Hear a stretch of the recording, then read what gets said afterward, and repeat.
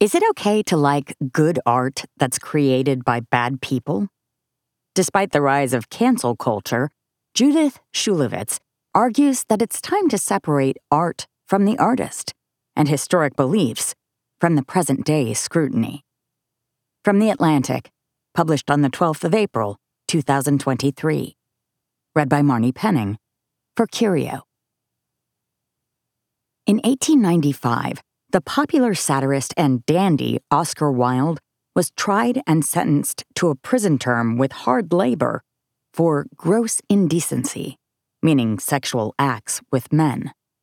The ordeal effectively ended his career, shortened his life, and made his name synonymous with depravity for at least a generation.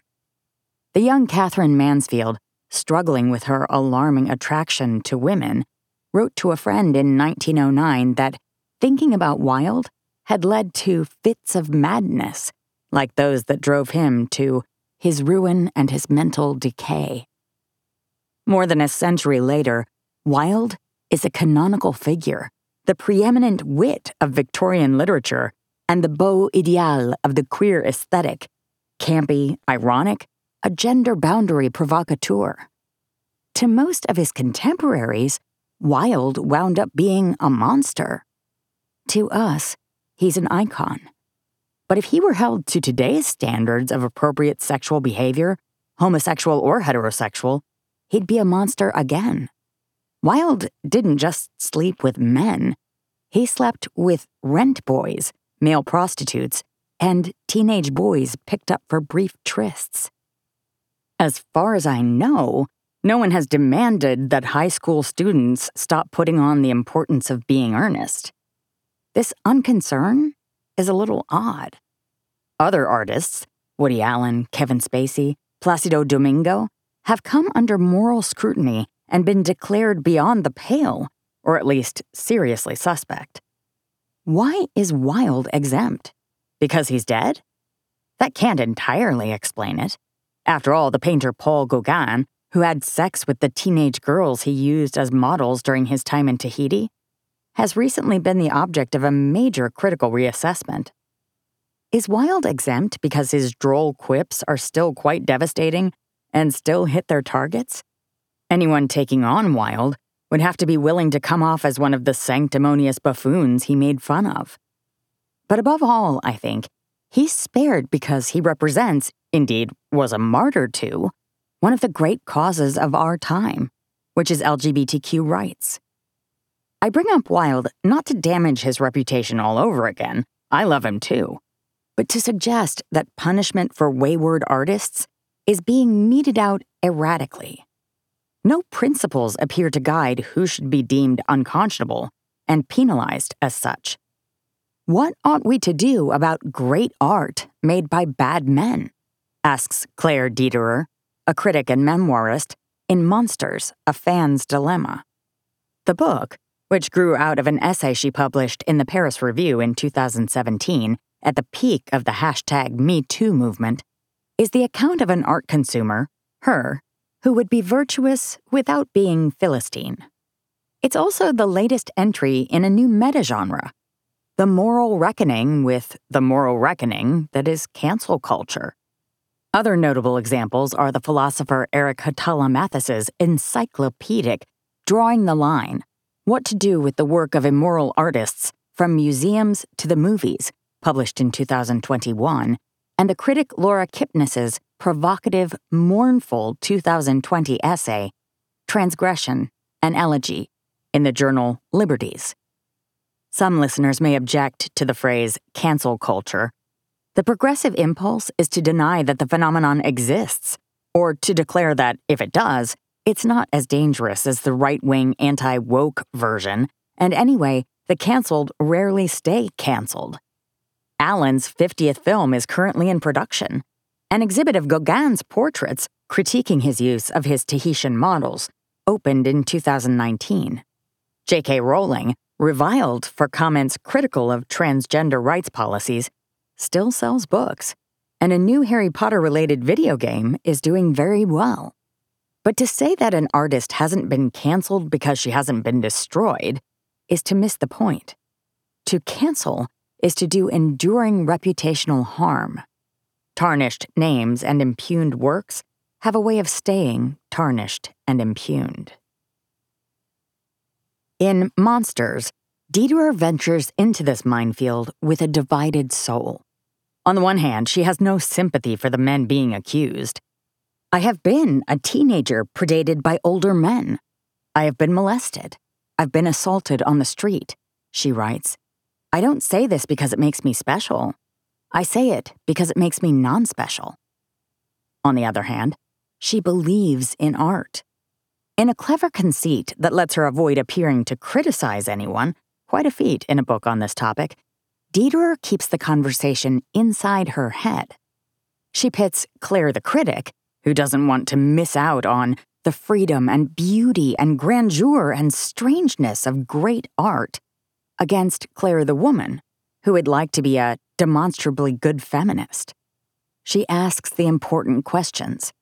How do we weigh an artist's accomplishment against his personal wickedness?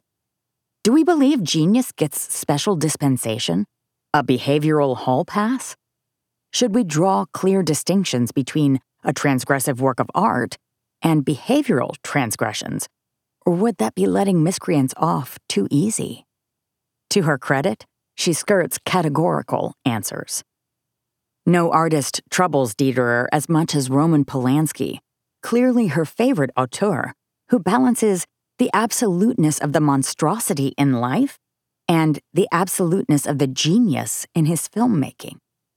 Polanski made Chinatown, often called one of the greatest films of all time. Polanski drugged and anally raped 13-year-old Samantha Gailey.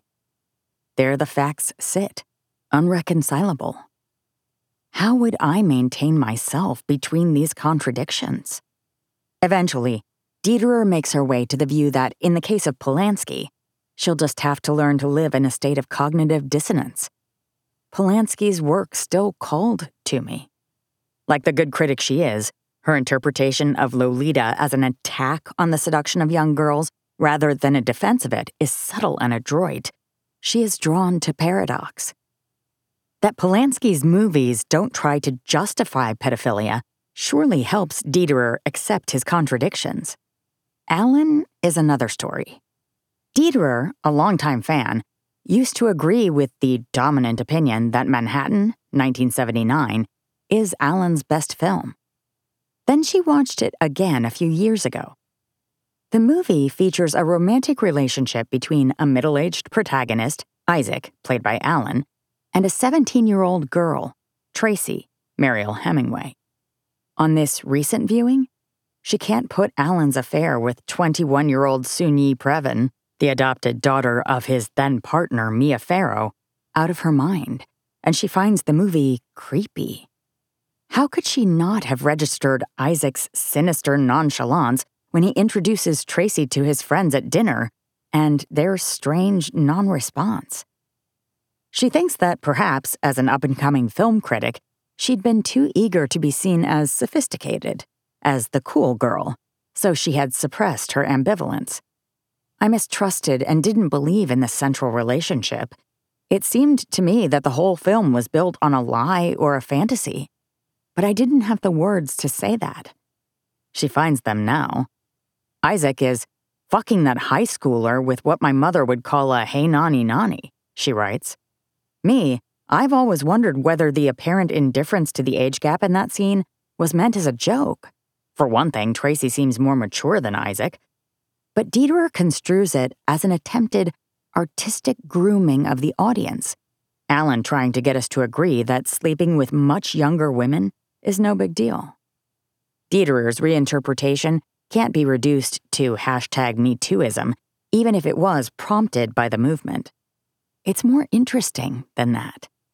She is giving a vivid description of a universal experience. We don't come to the movies as blank slates. We bring ourselves and our history. And with the advent of social media, we can't escape knowing about artists' alleged misdeeds, however long ago they are said to have happened. Biography falls on your head all day long, Dederer observes. We don't know the real story behind the allegations which Alan denies that he molested his 7-year-old adopted daughter, Dylan Farrow, she writes, and we might never know. She dwells, though, on the fucking of Soon Yi, in her bitter phrase, because she herself grew up with her mother's boyfriend and loves him like a parent. That such a man would come on to a young woman like the one she had been strikes Dederer as an unthinkable breach of trust. Giving herself permission to mix in this subjective and emotional reaction, as opposed to striving for a purely objective and rational one, is a liberation. After all, her response to Manhattan and Isaac and Tracy was always going to be personal. I'm just acknowledging the realities of the situation, Dederer writes. The film Manhattan is disrupted by our knowledge of Soon Yi, but it's also myopic and limited in its own right. And it's also got a lot of things about it that are pretty great. Simply being told that Alan's history shouldn't matter doesn't achieve the objective of making it not matter. Making it not matter is precisely what Dederer and I were both taught in college to do. I'm a few years older than she is. Don't commit the biographical fallacy, her professors told her.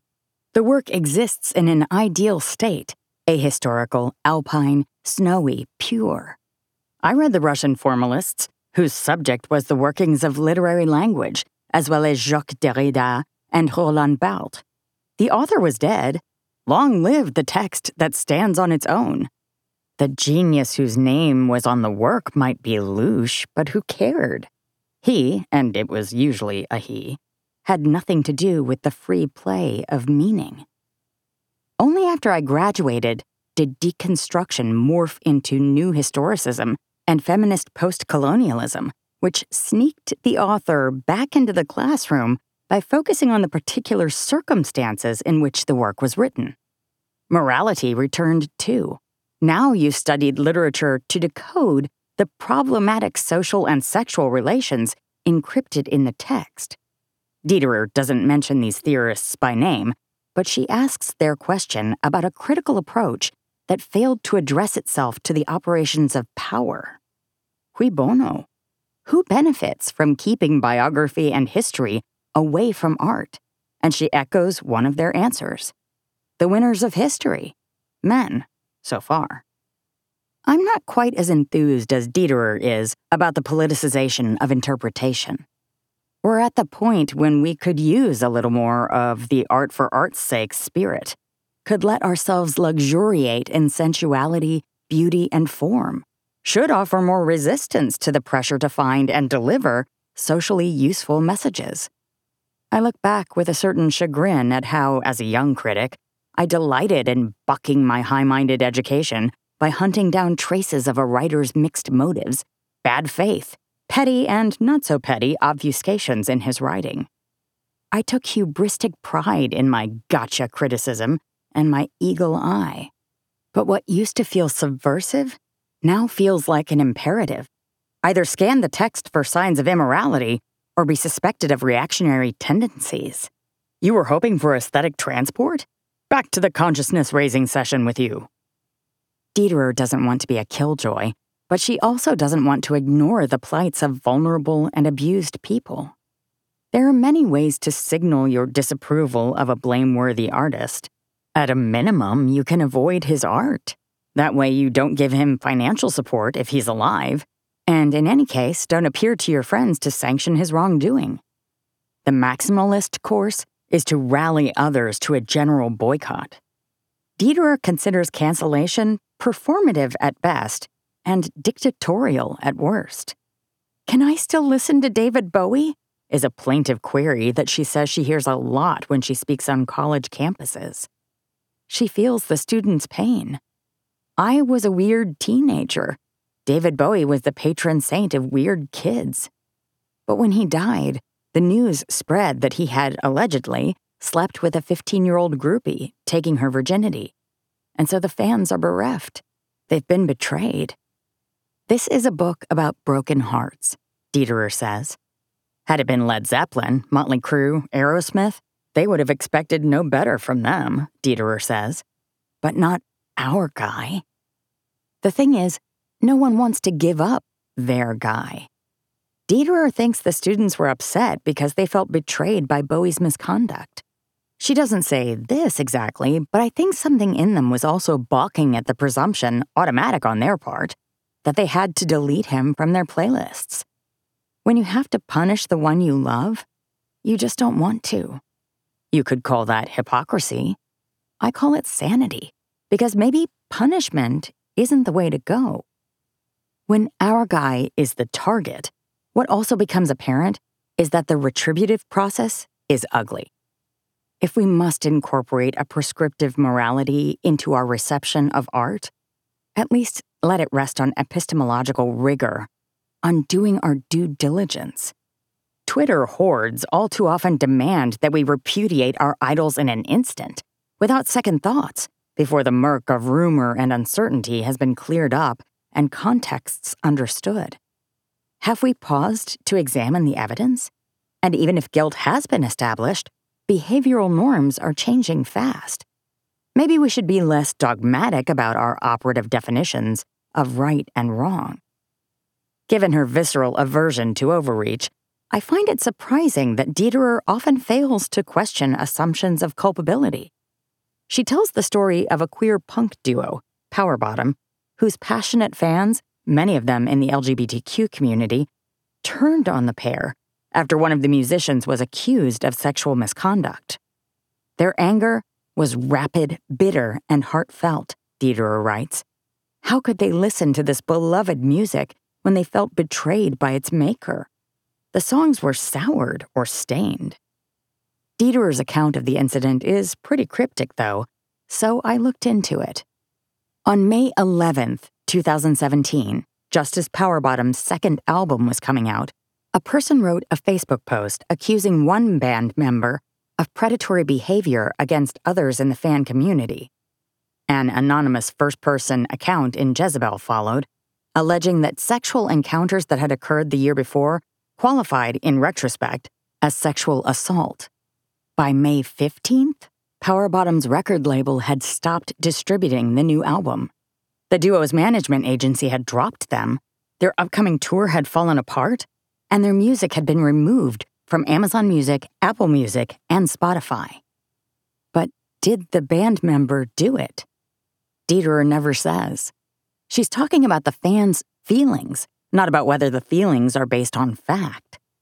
The accused musician apologized for any interactions with fans after shows that may have caused discomfort, and strongly contested the account in Jezebel, saying they understood those encounters to have been fully consensual.